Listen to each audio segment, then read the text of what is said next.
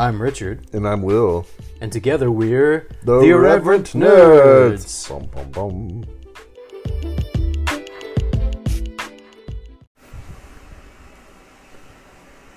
Nerds. Nerdettes. And assorted nerd persons. Yes. We are here for another episode of the Irreverent Nerds podcast. William, what is our topic for this week, sir? Richard.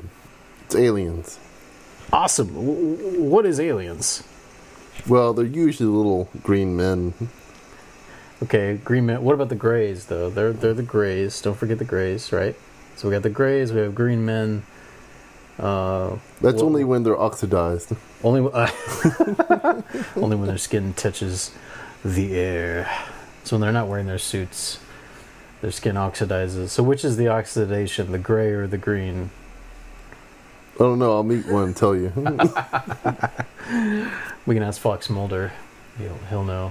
The grays come from the moon. The greens come from Mars.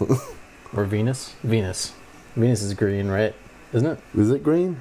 I feel like all the pictures I've seen of Venus, like the atmosphere looks greenish. Maybe I'm thinking Mercury yellow. Mercury's more like, it's like a rock, I think, isn't it? Although, does it have atmosphere? I don't know. Mercury's that stuff in thermometers. This is true. We're off topic. So, yes, we are talking about the 1986 James Cameron film, Aliens. And we are kicking off a 4-week series, a 4-part series on James Cameron's Alien movies, culminating on December 21st. I think that's the right date. Wednesday, December 21st, with our review of Avatar: Way of Water. So we're going to be doing Aliens this week, and then next week we're going to do The Abyss, another classic 80s film. And then the week after that, we're going to do the first Avatar film, leading up to, finally, our review of Avatar: Way of Water. I keep getting Abyss and Pacific Rim confused. Yeah. No, very different movies. Want to get my kaiju on, Richard. Which Pacific Rim, there's no aliens, I don't think, is there? Were they supposed to be aliens that were just living under the earth, or were they just always under the earth? I'm trying to remember. Both. I don't know. I don't know, yeah. I'm just getting it confused because both of them take place in the deep. Technically, it doesn't. Yeah. So the Abyss, the Abyss does take place underwater. They run into aliens there, but I think they are from off-planet, if memory serves me correctly. Was that the...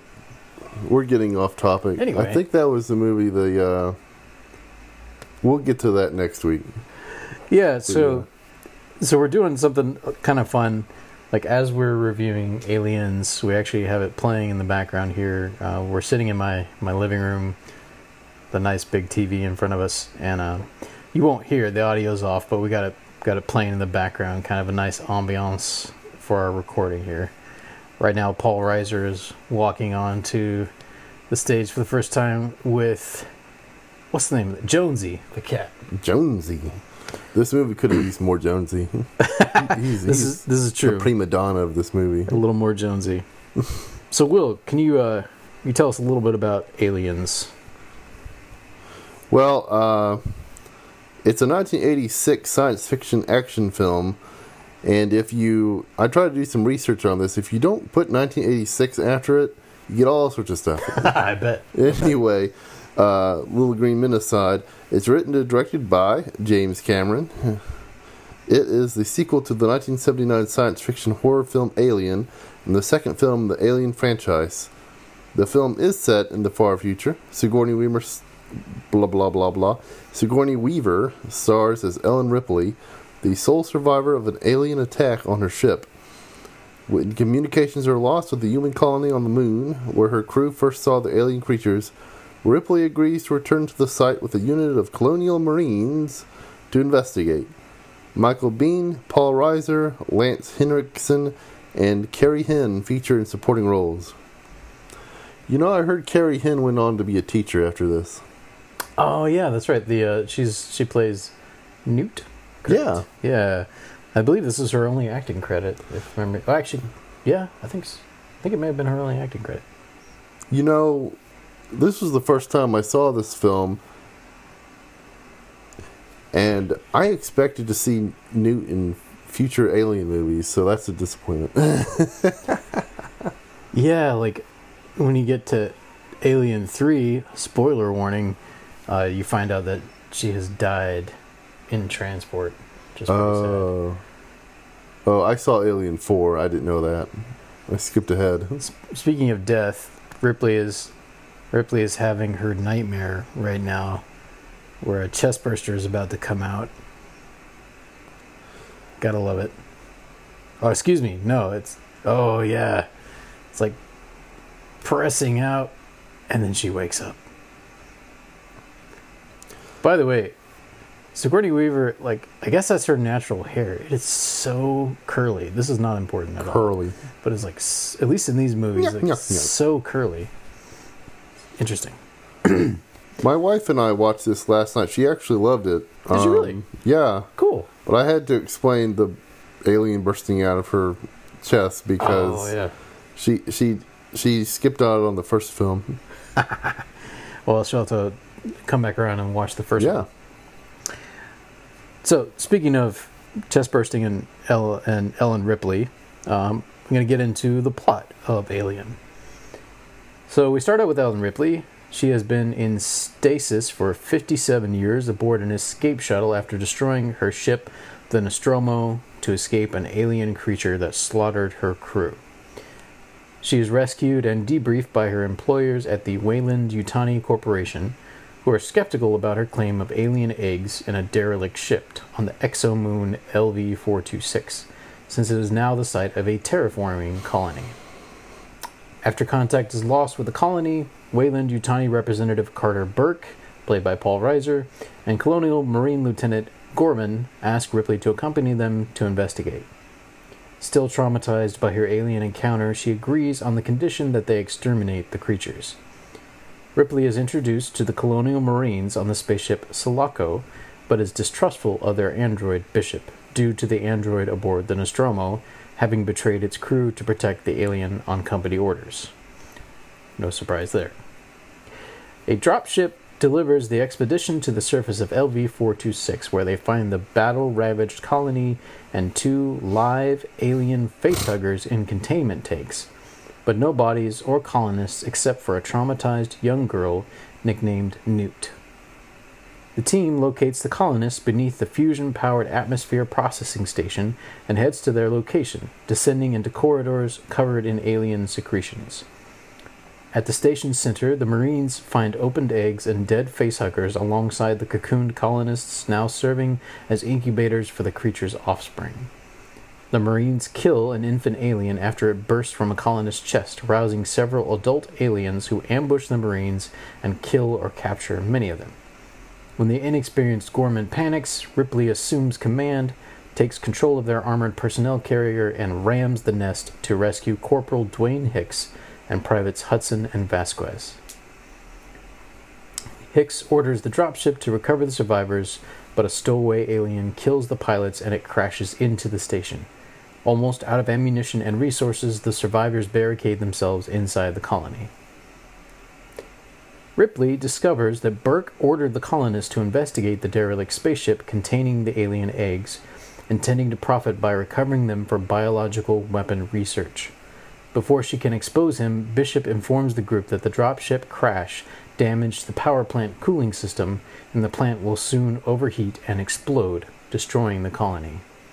He volunteers to travel to the colony transmitter and remotely pilot the Sulaco's remaining dropship to the surface. After falling asleep in the medical laboratory, Ripley and Newt awaken to find themselves trapped with the 2 released facehuggers. Ripley triggers a fire alarm to alert the Marines, who rescue them and kill the creatures. She accuses Burke of releasing the facehuggers to implant her and Newt with alien embryos, allowing him to smuggle them through Earth's quarantine. The power is suddenly cut, and aliens attack through the ceiling. In the ensuing firefight, the aliens kill Burke, subdue Hudson, and injure Hicks. The cornered Gorman and Vasquez sacrifice themselves to avoid capture. Newt is separated from Ripley and taken by the creatures. Ripley brings Hicks to Bishop in the second dropship, but she refuses to abandon Newt and arms herself before descending into the processing station Hive alone to rescue her. During their escape, they encounter the alien queen, surrounded by dozens of eggs, and when one begins to open, Ripley uses her weapons to destroy them all and the queen's ovipositor. Pursued by the enraged queen, Ripley and Newt join Bishop and Hicks on the dropship and escape moments before the station explodes, consuming the colony in a nuclear blast. Aboard the Sulaco, the group is ambushed by the Queen, who's stowed away in the dropship's landing gear. The Queen tears Bishop in half and advances on Newt, but Ripley fights the creature with an exosuit cargo loader and expels it through an airlock into space, while the damaged Bishop keeps Newt safe. Ripley, Newt, Hicks, and Bishop enter hypersleep for their return trip to Earth. One thing I wonder about, why did Bishop need to be in hypersleep? He's an android. I don't know. Do androids die? Do androids dream of electric sheep? I mean, you know, he was cut in half. Can he still dream? I wonder. Well, he still has his head. Yeah, still has his head. Still has his. Wait, where is the brain. synthesoid's brain? / central processing unit. I would assume it'd be in the head. That would, if they're trying to imitate human physiology, more or less. But what's up with the creepy, like, beads? Beads. When they get ripped in half, like, both him and the android from the first film, you have, like, the white, it's this weird, like, white tubing, but then it's got these little beads that go, I'm trying to think what to compare it to. You know, I didn't notice that. I just noticed that the blood was, like, white. Yeah, milky white, yeah. Yeah. It's a little weird. So, speaking of weirdness, Will, I understand you have some trivia about aliens. Oh, sure. You want to tell us about? I did some research, but here's some just random trivia. Like most films, the movie wasn't shot in sequence, but for added realism, James Cameron filmed the scene where we first meet the Colonial Marines, one of the earliest scenes, last. This was so that the camaraderie of the Marines was realistic because the actors had spent months filming together. Now, here's something I learned. Speaking of the Colonial Marines, the sergeant was actually a real Marine from Vietnam. Ah, okay. Yeah, so he had real experience, and he was able to help out on set. For one thing he had changed is that all the actors wanted to put their finger on the trigger while they walked around, but apparently real Marines don't do that. They keep their finger off the trigger. Yeah, that's always made more sense to me. Like, yeah. I've seen that in movies. I'm like, why would you could accidentally shoot someone that you don't intend to shoot. Like, why would you keep your finger on the trigger? It's like, no, you keep it to the side. You can easily, like, pull it in. Yeah, James Cameron, I heard he wanted the Colonial Marines to be like Vietnam Marines. So I don't remember the actor's name, but he really helped in helping in realism, realizing that. I think, didn't they even go through like a 2-week like training camp or something? Yeah, they did. Actually, Sigourney Weaver, the actor that plays Gorman, and Paul Reiser couldn't make it because of scheduling conflicts. But at the end, James Cameron thought that was for the best, since their characters wouldn't really know about that stuff anyway. Yeah, and they're kind of outsiders to the group, so that probably worked well with the acting dynamic, as like they didn't have the bonding maybe that the Marines had through the training. Here's something new I didn't know. It says here Bill Paxton continuously apologized to Carrie Hennon throughout filming every time Hudson had to swear in front of her. But Carrie later admitted that she didn't mind because she didn't know what those words meant anyway. Aliens are coming, man. Did you hear about the tumultuous... this thing went through like development hell for a while, and then when it finally did get made, did you hear about the problems with the UK crew? That sounds familiar. Something about like hours and tea breaks or something? Yeah, it says here James Cameron faced a big problem trying to win the confidence and respect of the British crew, many of whom had worked on the original Alien in 79 and were fiercely loyal to Ridley Scott. In order to try and convince them he had the talent and skills for the job, he arranged a screening of The Terminator for the crew on the set to demonstrate his abilities. However, most of the crew ignored the invite and didn't bother to turn up. Oh, I heard the ones that did turn up had confidence in him after that, but that sucks. yeah, it does. I heard that this was his second film he directed. Yeah, and he was still pretty young. Like, he had just done Terminator a couple of years before, and prior to that, I think he worked for Roger Corman on his staff, like on his production team before that. But yeah, like he only had one in the books, so to speak. It's like, I understand them being skeptical, but yeah, it's unfortunate that they weren't willing to at least take a look at the other film. I heard that in the end of the film, when Weaver's character finds the nest with all the eggs in it and the queen, that there was supposed to be a lot more fog or smoke in that room, but because a bunch of the British crew walked out, that's the reason why some scenes have smoke and some other scenes don't really have a lot of smoke in that scene. Huh.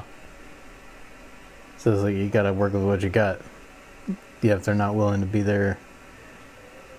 I feel like, wasn't there like some union issues too or something? Like, because they have a different union over there, obviously, than... I heard something about that, but I'm not sure. Yeah. Now, I think we forgot to mention we're watching a special edition. Yeah. So I own the special edition on DVD, and Will rented it last night, watched it, kind of rewatched it at his home. So yeah, if we do we might make some comments that are specific to the special edition, just so you know. I think right now we're watching a scene that parts of this weren't in the original version because Newt has a brother that's not in the original version, right?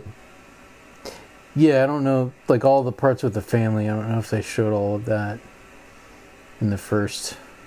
Because yeah, she is in there with her brother, as her parents are exploring the spaceship. So, look, penis rock. Did you see? This isn't The Little Mermaid. What? Oh, that's off-topic trivia. I was thinking more of references to the first Alien, because the art director did we talk about that? Deliberately put a lot of phallic images into right. But I was not thinking of Little Mermaid. Oh, that reminds me of some other trivia. The spaceship from the first movie, they didn't know if they would ever make a sequel, so they sold it. But fortunately, the collector they sold it to still had it and allowed them to use it for this movie, the sequel. Okay. Which was very fortunate. Yeah. That they didn't destroy it and all that. No, that's good. Speaking of that, I feel like this film isn't as artsy as the original film. Yeah, the pacing's different, for one. Like, I think Ridley Scott, at least the way he did the original, is very much a slow burn. I feel like this one gets into the main action earlier, which that makes some sense, because in the first one, like, you didn't necessarily know. Yeah. If you're seeing it for the first time, I don't know if they ever showed the alien in the previews or not, but like, there's like build up. No one's seen the alien yet. There's just like little flashes here or there, and then finally there's a reveal. You see the full alien, but there's like it's like an hour into the movie or more. So there's like build up of tension. But this one is not so much of a like suspense movie, right? As it is, I could tell, as it is like an action drama movie, if you will. Yeah, Cameron's never tried his hand at like a suspense film per se. Like, that's just not his genre. Honestly, I think the suspense really helped the first Alien film. Oh yeah, definitely. Yeah, I missed that in this film. I mean, it's definitely, I could tell it was more of an action film. Which, I mean, there's not a whole lot. Like, obviously the alien's already been revealed in the first film, so like, how much more could you play with that? But I imagine you could have found some ways to build up more suspense. Now you do have the tension of like not not knowing who's going to die next. So True. So you have some of that, like which Marine's going to die next. Which, what's to say? Bill Paxton. I think isn't his character one of the last ones to die. I think him and. Yeah, I can't remember which character Bill Paxton plays. Is he Hudson? That sounds right. Okay. I think I read that earlier. Wait, did you have any more trivia for us? Yeah. Here's another good one. In a deleted scene, the portrait of Ripley's daughter is of Elizabeth Inglis, Sigourney Weaver's real-life mother. This was restored in the director's cut, which we must be watching. So, I was going to comment on that scene, actually. We saw it earlier on the screen. I think it's funny that in the far future, printed photos are still pixelated. Gotta love 80s technology. Oh, yeah. Yeah, I mean, you gotta work with what you got, right? Yeah. Paul Reiser looks so young. Which I think he was. I don't even know if he was 30 yet when he was in this movie. Now what is Ripley would have been, well, not Ripley. Sigourney Weaver, I think, might have been 33, 34 when she made this. Cool. Reiser, I think, was younger. This is before his stint in the... I think that... He had a TV show later in the 90s called Mad About You. I think that he... Oh, that's what I recognize him from. Okay. Yeah, I think that's where he became more famous for that. And then I used to watch that. More recently, of course, he's been in Stranger Things. Well, Mandy, my wife, recognized Paul Reiser, and I couldn't remember what I had seen him in. But here's some more trivia. According to Bill Paxton, he improvised many of his lines, including "Game over, man, game over." His famous line, "We're on an express elevator to hell going down," was probably improvised as well, as it doesn't appear in the shooting script. Nice. Oh, yeah. Here's the name of the Marine Sergeant. His name is Al Matthews. I couldn't remember it earlier. He was actually promoted to the rank of sergeant in the field during service in Vietnam. Oh, okay.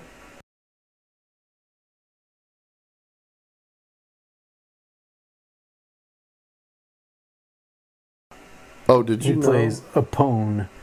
Al. Oh, yeah, and like, this might be in the trivia, but like, Yeah. all the Marines, all the characters, like, I think their first names were their actual first names. Huh. Like, Neat. if I'm not mistaken. So right now on screen, we're seeing all of the freezing units. They only had 6 of these, and they used mirrors to make it look like they had 12. Ah. Budget. I can kind of see it.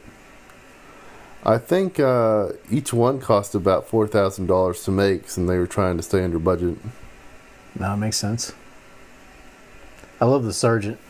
He wakes up, first thing he does is put a cigar in his mouth. Yeah, I commented about that last night. He came prepared. He went to sleep with a cigar in his hand. Yep.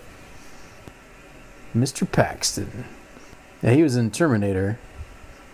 Like, that was his, I think it was his first movie credit too. Like, he just had a small part. Pretty early on in the film, he gets killed by the Terminator. Like, when the Terminator first arrives, he gets killed. Is he the Bill Paxton? Is he the guy who's been in this Terminator and a third film of James Cameron? Predator, that was it. Was that guy? No, he wasn't. Well, James Cameron didn't do Predator. I don't think Paxton was in Predator, but I could be wrong about that. But one of the Predators. I'm trying to remember if he was in Titanic. I don't know if he had a role in Titanic. But yeah, he wasn't in Avatar. That was Cameron's next film. I don't think. No, he wasn't. And of course now he's passed away now. Yeah. Bill Paxton was in Predator 2. Okay. He played the character Jerry Lambert. Oh, that's where the Predator goes to Los Angeles, right? Like, Danny Glover fights it. Yeah. I haven't seen that one. I haven't either. I've seen the first one, which is very well done. Oh yeah, and then Michael Biehn, who's in this film, which I think he was like a last minute replacement, if memory serves me, for the character. But he had worked with Cameron in Terminator, and when they needed someone to replace an actor that had to, I forget why, but he had to bow out, he asked Michael Biehn to do it. Here's the knife trick. Yeah, did you know, a little trivia here, they didn't tell the actor they were going to do this. Put his hand there. This was a surprise for the actor, too. How much of that screaming do you think was real? Well, it was a different take, so... Well, that's a good point. Unless they had double coverage.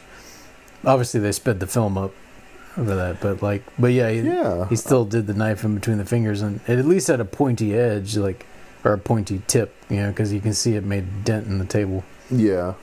Yeah, I was going to ask if they sped that film up. This is where Bishop, does a knife trick. Oh, he cut himself. And I here... always wondered if he cut the other guy, too. So anyway, in our last few minutes here, do you, having just rewatched it fully last night, do you have a favorite scene from the film? Well, I think it's not an artistic scene, but I like Marvel movies, so I guess I indulge in garbage. But at the end of the film, when she fights the Queen in the yellow suit, which I heard was inspired by Starship Troopers, by the way. I heard that all the characters playing actors playing the Marine characters had to read Starship Troopers as a part of their training. But the book. Yeah, the book. But I liked seeing Sigourney Weaver in that big yellow forklift robot. Mm-hmm. There's just something iconic about it. I mean, it's not the best part of the film. It's just something cool about seeing her in that thing. And I don't know. That's one of my favorite scenes too. Cool. It's pretty dang awesome. And I don't know about you, but I kind of remember there being toys of that for some reason. Yeah, I'm pretty sure there were. Yeah, I remember that too. Like seeing the Ripley inside of the I think they call it loader. Yeah. And that actually makes me wonder if they purposely put this in here for the merchandising. You never know. You never know. But what's cool about this, you definitely see, in terms of production design, you see some through lines with this and Avatar. Because obviously with Avatar, right, you have mercenary Marines in a sense, like mercenaries.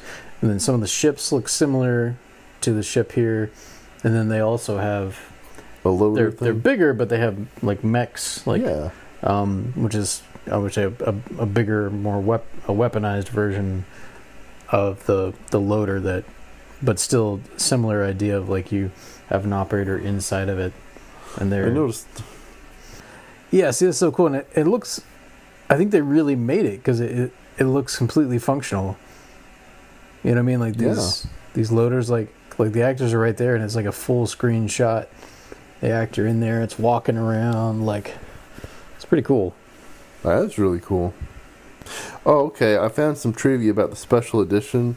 Since I have not seen the regular edition, I didn't know what the differences were. It says here that it includes 17 minutes of extra scenes. Ripley discussing her daughter with Burke. Ripley is demoted by the board.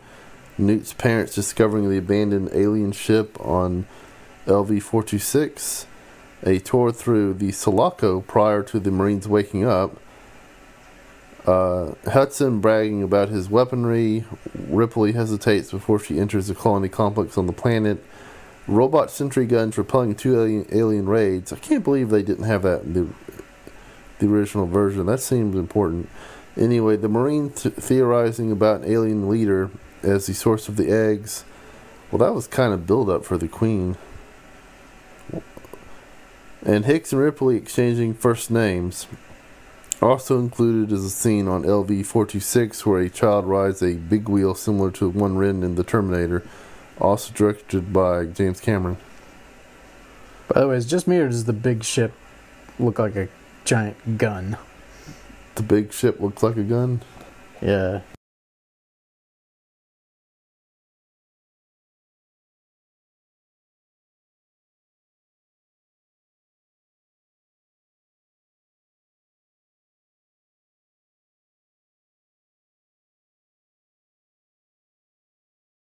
How cool is that weapon, though? Oh, yeah. The one that Vasquez is wearing. It's like, Yeah. yeah, look, the big ship doesn't look like a gun.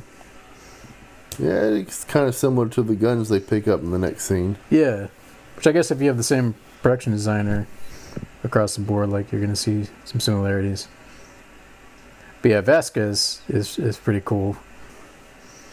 Here's some neat trivia. Did you know that... You know how some movies and TV shows are being like, we have 30 seconds to get out of here, but then like 10 minutes pass. And it's still 30 seconds. Well, this doesn't do that.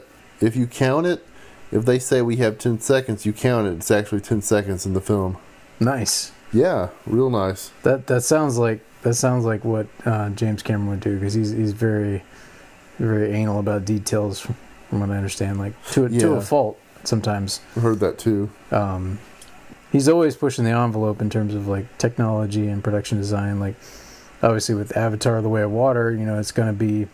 He did something similar when he made The Abyss. Like The Abyss, like they took I want to save that for our actual podcast, but like they pushed the boundaries of like production with The Abyss, with the underwater filming and stuff, and they've done something kind of similar with The Way of Water, where they've pushed the envelope with underwater filming with it. So I'm looking forward to it. It should look pretty awesome in IMAX 3D. Yeah, I'm too. Well, let's see. We're right about our time limit for this week's episode. So I hope you enjoyed our banter and synopses and all that fun stuff about Aliens from 1986. If you guys would like to leave your own review for us to share on next week's episode, you can leave us a message. So I'll talk about this again in the closing of the episode, as I do every week. But yeah, you can leave us a voice message, and we'll include it. You can also follow us on Instagram and all that fun stuff. But next week, stay tuned. We will be talking about the James Cameron film The Abyss, starring Ed Harris. Look forward to it. Yeah, it's a good movie. If you haven't seen it yet, I think you'll enjoy it. Anyway, nerds, until next time. Nerdettes. And assorted nerd persons. Live long and prosper.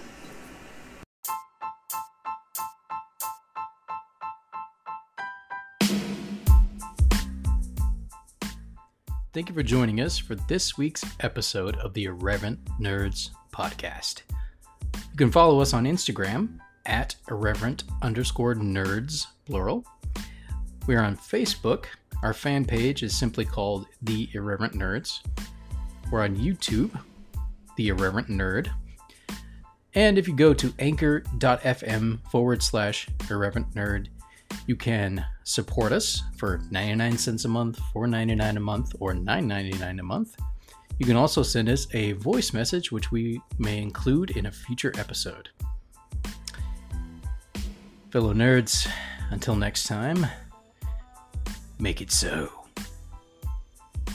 Engage. Avengers assemble. I'm Batman.